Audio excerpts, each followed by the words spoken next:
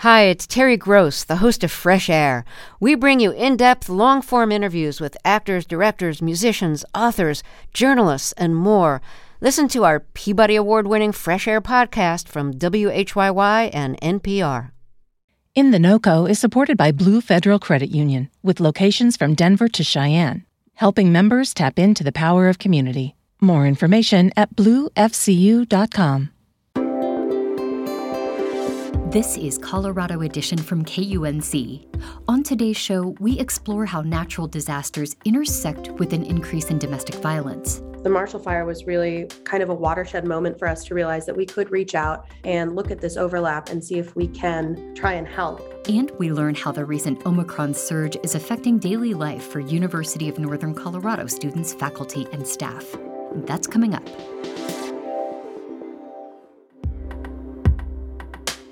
You're listening to KUNC's Colorado Edition. I'm Erin O'Toole. COVID-19 cases remain high across the U.S. and here in Colorado, driven by the highly transmissible Omicron variant. Although cases and hospitalizations are leveling off or declining in many places, many experts are cautioning that the wave is not over yet. And all of this has been on the minds of college and university administrators as students headed back to class this month. Blaine Nickerson is University of Northern Colorado's Associate Vice President for Administration, and he joins us now. Blaine, thank you so much for speaking with us. Thank you for having me. I'm glad to be here. UNC is requiring booster shots for students coming back to campus. I'm wondering how UNC came to that decision to require boosters. Well, I think we're really just following the science and seeing that, as the Omicron wave really started to spread, across the United States in December, really seeing that the level of protection afforded by the original doses was waning. And so, one of our key goals at UNC has been to maintain as many normal in-person experiences as possible, which is why for the fall semester, we had a requirement for vaccinations. And for the spring semester, it just made good sense to be able to add on that booster requirement to make sure that we were doing the best we could to protect our community and bring those in-person experiences back in January. What are vaccination rates and booster rates looking like on campus right now? Well, I don't have very good information on the booster rates because folks have through February 7th to be able to submit those affidavits and paperwork. But prior to the end of the fall semester, our rates were quite good. Our faculty and staff were about 91% vaccinated, and our students were around 87% vaccinated. So a high level of protection on the campus with, again, roughly 90% of the campus population having submitted vaccination records. And I understand you also have a system for students and staff to opt out of vaccination. Can you walk us through how that works? Sure. So we do allow both personal and medical exemptions at UNC. For a medical exemption, a student would have a form that their healthcare provider fills out for them and has the information that's needed about why their medical exemption exists. But we do have a personal exemption. It's a pretty simple form. It just says that at this time, the individual is choosing not to get vaccinated. It doesn't mean that they can't change their mind at some point. We did see a number of students who, despite filling out an exemption form back in, say, August or September, decided, later on, especially as Delta was spreading and Omicron was coming, that it was time for them to get their shots. So it's not a binding prohibition of being able to get the vaccine at some point. It just means right now it's not the choice that they want to make. For faculty and staff, it's a little bit different. We use an affidavit process as opposed to submitting actual vaccination records. But we try to make it pretty pain-free and simple for both students and employees to be able to comply with the requirements. Have you done any mobile vaccination clinics or anything like that on campus? We've had great partners from the Colorado Department of Public Health and Environment, and they have really had a lot of success with bringing one of their mobile vaccination buses to the campus. In fact, they're on campus as we speak today through Saturday. And so we have a lot of dates scheduled here in the first couple months of 2022. We had them out many times during the fall semester. They like our location, not just because of the campus community, but also the surrounding Greeley community, having easy access to be able to, access that vaccination bus. And the buses are great through the state because they have all the different doses, whether it be Moderna or Pfizer. They have the youth, smaller 5 to 11 size dose for children. I'm not sure if they still do, but throughout the fall, they had free flu shots as well. So that was a nice feature to be able to have both for the campus community and the broader community. We've also partnered throughout the fall with Weld County Public Health and have held some pop-up vaccination clinics, primarily around encouraging people to get those booster doses in the University Center at UNC. Sure. And I know you have a testing site on campus. Is that seeing a lot of activity? It is a very popular destination right now. We, in the last week, saw over 3,000 tests take place at that location. Again, that's a resource for the campus community, but it's also for the broader Greeley and Weld County community as well. So we see a lot of community members utilizing that testing and have really been seeing record numbers of testing taking place in the last couple of weeks. And I'm wondering if UNC has gotten much pushback on requiring vaccines or requiring the booster. We really haven't. And I think it's because, as I mentioned, we do have an option for folks to elect to take a personal exemption.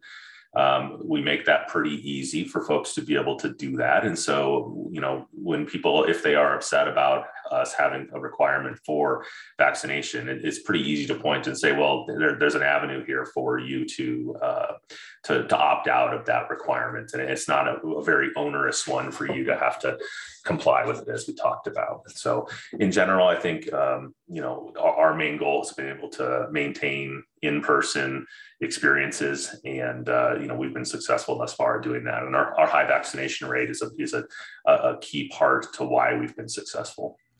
We're speaking with Blaine Nickerson, Associate Vice President for Administration at the University of Northern Colorado. As we mentioned, COVID case numbers driven by the highly contagious Omicron variant are climbing higher than ever right now. You mentioned trying to keep a lot of experiences as normal as possible for students. How is the spread of Omicron impacting classes and campus activities right now?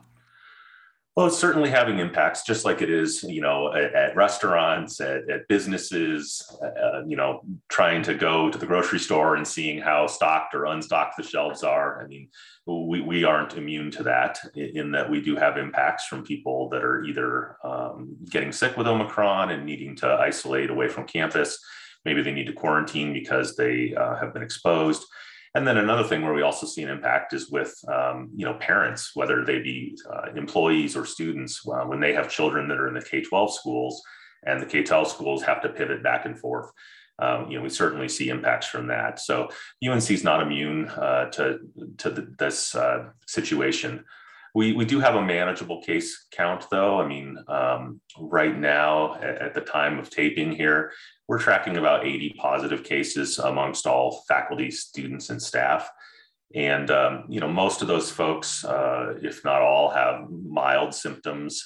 Again, I think that's a testament to our high vaccination rate, that folks have had some type of protection against the Omicron variant. But it does have disruption, but not to the extent of real significant changes to the way that the semester has started out. We still have classes in person.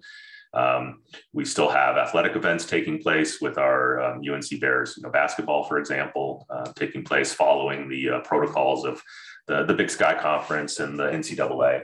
But yeah, we've mainly been able to continue to do the things that are associated with a normal college experience.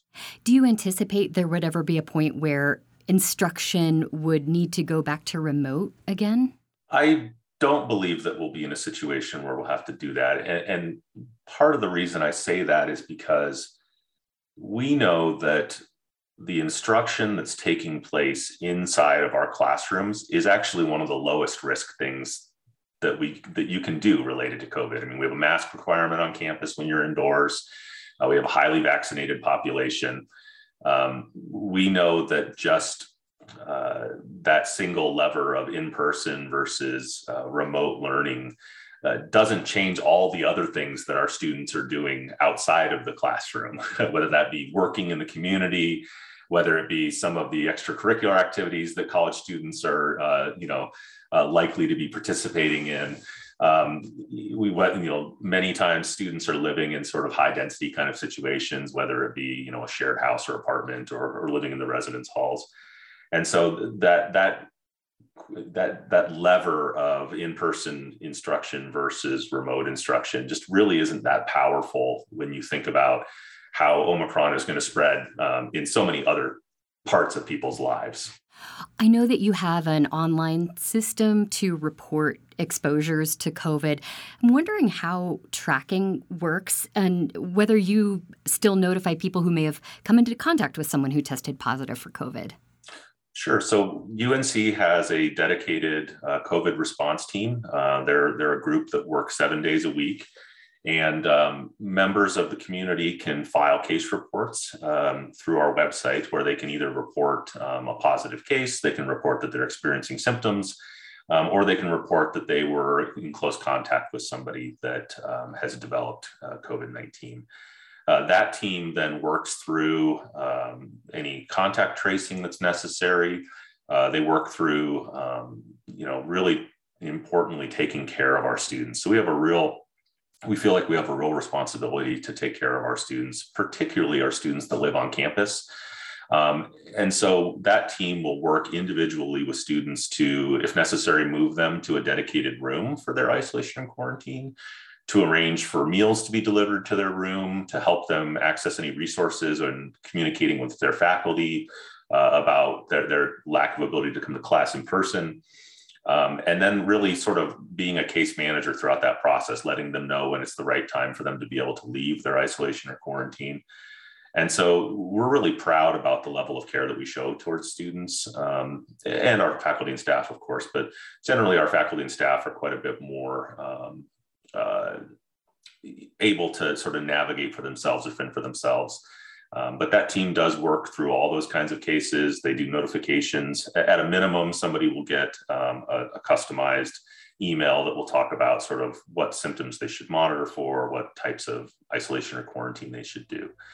So we've been using that system effectively throughout the pandemic, and we have a pretty well-oiled machine there. Omicron has certainly given us plenty of additional practice, that's for sure. Blaine Nickerson is University of Northern Colorado's Associate Vice President for Administration. Blaine, thanks so much for talking with us today. It's been my pleasure.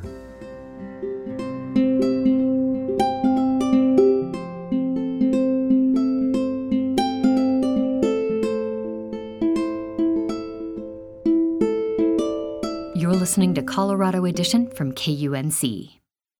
Risk factors for experiencing domestic violence are complex and varied, but some research suggests that incidents increase in the wake of natural disasters, including pandemics and wildfires like those recently experienced in Boulder County. Ruby Johnston is a victim advocate at the Safe House Progressive Alliance for Nonviolence in Boulder, and she joins us now for more. Ruby, thank you so much for being here. Absolutely, Erin. Thank you guys for having me. I really appreciate it. Well, to start, can you give us some background about what the Safe House Progressive Alliance for Nonviolence does? Absolutely, yeah. So I myself am an advocate in our shelter, which is, I think when people tend to get a picture of what domestic violence services look like, they just picture a battered women's shelter, which is part of what SPAN, Safe House Progressive Alliance for Nonviolence, offers some of our survivors, but SPAN is a lot more than that.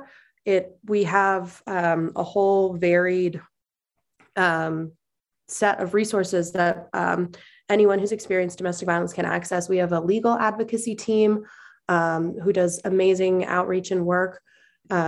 We have our counseling team that does incredible work as well, and they offer weekly support groups, individual counseling. And we also have an incredible development team that's really strong at outreaching to the Boulder community. So what we offer is a lot more varied than just a standard battered women's shelter. So just trying to resource survivors in as many different ways as possible while they lead themselves to a healthier and happier life. After the Marshall Fire, did you see an increase in people coming to SPAN? We do have numbers to suggest that holds up to the research that domestic violence does increase after natural disasters, but it tends to not be right away. With any kind of a natural disaster, we actually see in the first couple of days less calls and less people reaching out than normal.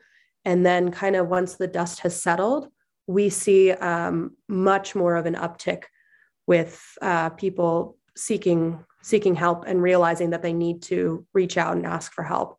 And I want to try to dig in and understand the link a little bit. I understand there's not a ton of research on the prevalence of domestic violence after a disaster, but there has been some, especially since Hurricane Katrina. Can you tell us a bit about what that research shows? It's interesting and it's very in-depth, but once you hear it, it's kind of like, oh, that's pretty obvious. Like the research with the overlap between domestic violence and COVID-19. If someone is in an abusive relationship and they're in quarantine with their abuser and they're with them all the time, of course, those numbers are going to rise and that's going to go up and become more severe, it's very unfortunate. But victims of DV tend to suffer a whole compound kind of set of issues after natural disasters. They can lose their housing.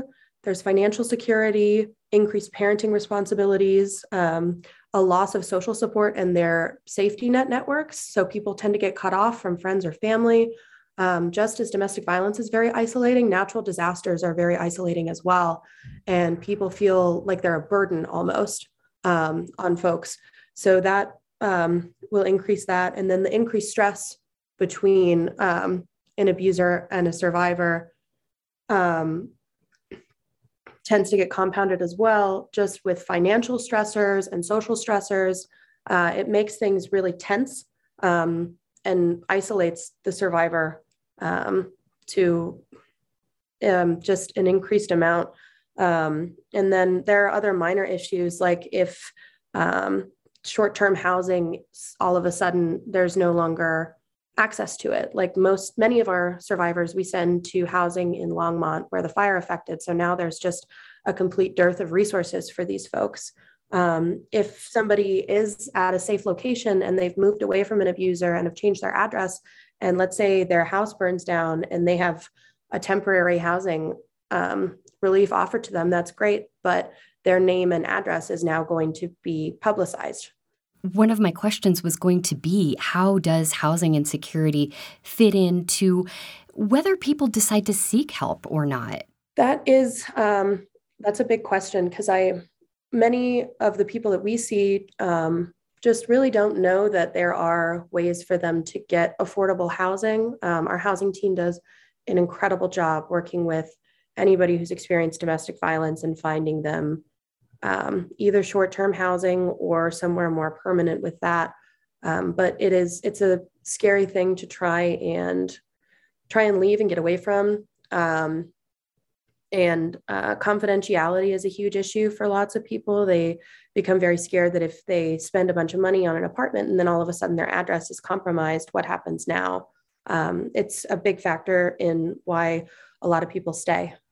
We're speaking with Ruby Johnston, a victim advocate at the Safe House Progressive Alliance for Nonviolence in Boulder, or SPAN. Ruby, after something like the Marshall Fire occurs, do you think people on the front lines helping fire survivors understand how to recognize and help domestic violence survivors?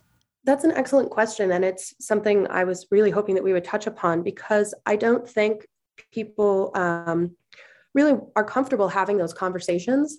And it is kind of similar to suicide in that way, in that if you talk about it and people become more comfortable destigmatizing it, then folks that might be affected by domestic violence feel like it's a little bit safer to reach out. I think it's more of a comfort level than a recognition kind of level. And do you work with people helping out on the front lines to kind of give them some education about maybe how to spot some signs? Unfortunately, we don't. We're kind of hoping to. We sometimes have interactions with law enforcement, which I think is very helpful in being a little bit more trauma informed in those kinds of situations. But for the most part, I personally don't think that anybody in firefighting industry or law enforcement or really anything that's offering immediate emergency services has a way to ask those questions, look for those signs, and try and support people in that way. What kinds of services have people been needing after the Marshall Fire? It's a variety. We've gotten some weird calls, honestly, where people really want to help, which is great, but they're asking if they can donate like a couch and a TV for survivors of the fire, which is a little odd, but people are motivated to help, which is great. But as far as needs go, I mean, housing is definitely one. Rent's going to increase in those locations because of this. So financial assistance is one that we've seen. Counseling as well. People feel very isolated after a natural disaster and don't really know where to turn. So it's a variety. Ruby, we know that natural disasters and major weather events are becoming more frequent as time goes on. Is SPAN helping domestic violence survivors plan ahead or prepare for what to do in these situations? We are now, because of this. The Marshall Fire was really kind of a watershed moment for us to realize that we could reach out and look at this overlap and see if we can try and help. A big part of what we do with survivors is called safety planning, which sounds like a very simple, basic thing. Of course, for a natural disaster like a fire, you want to know where all of your important documents are. You want to know where the car keys are. You want to know if you have an escape route, if you can go sleep on somebody's couch, if you're going to go to a hotel, who can you call?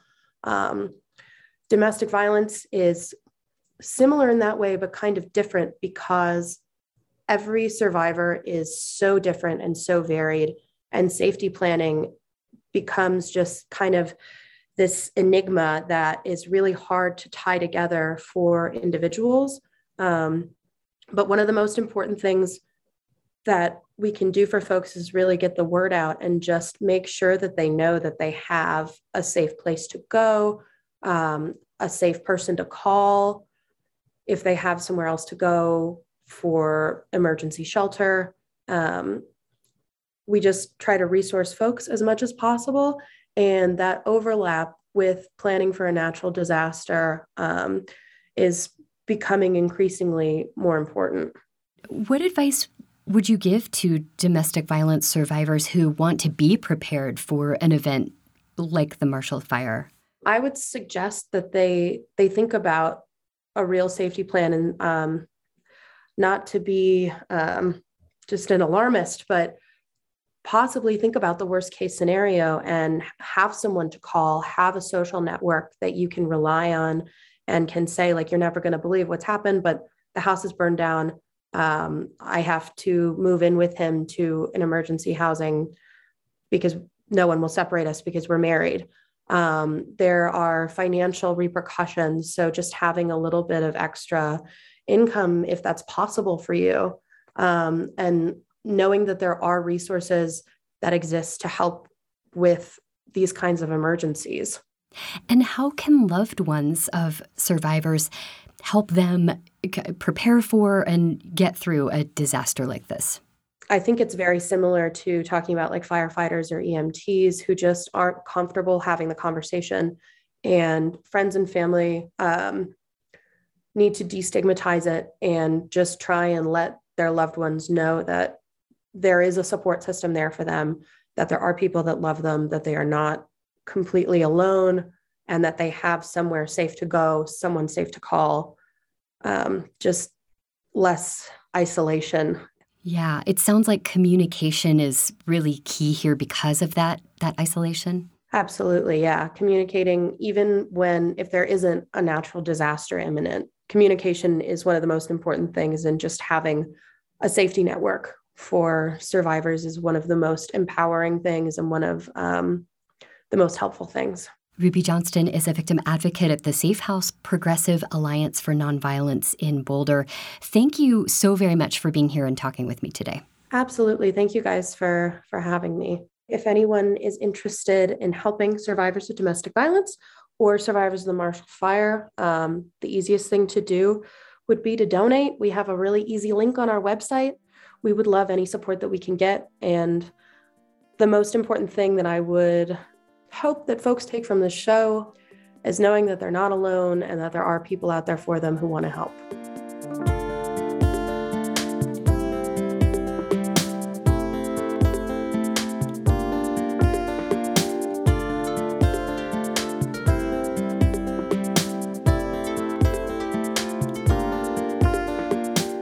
That's our show for today. Tomorrow on Colorado Edition, we'll hear how decreasing water flows in the Republican River are leading some farmers to change what and how they grow. I'm Erin O'Toole. Our production team includes Henry Zimmerman and Tess Novotny. Our digital editor is Jackie High. Brian Larson is our executive producer. Thanks for listening. This is Colorado Edition from KUNC.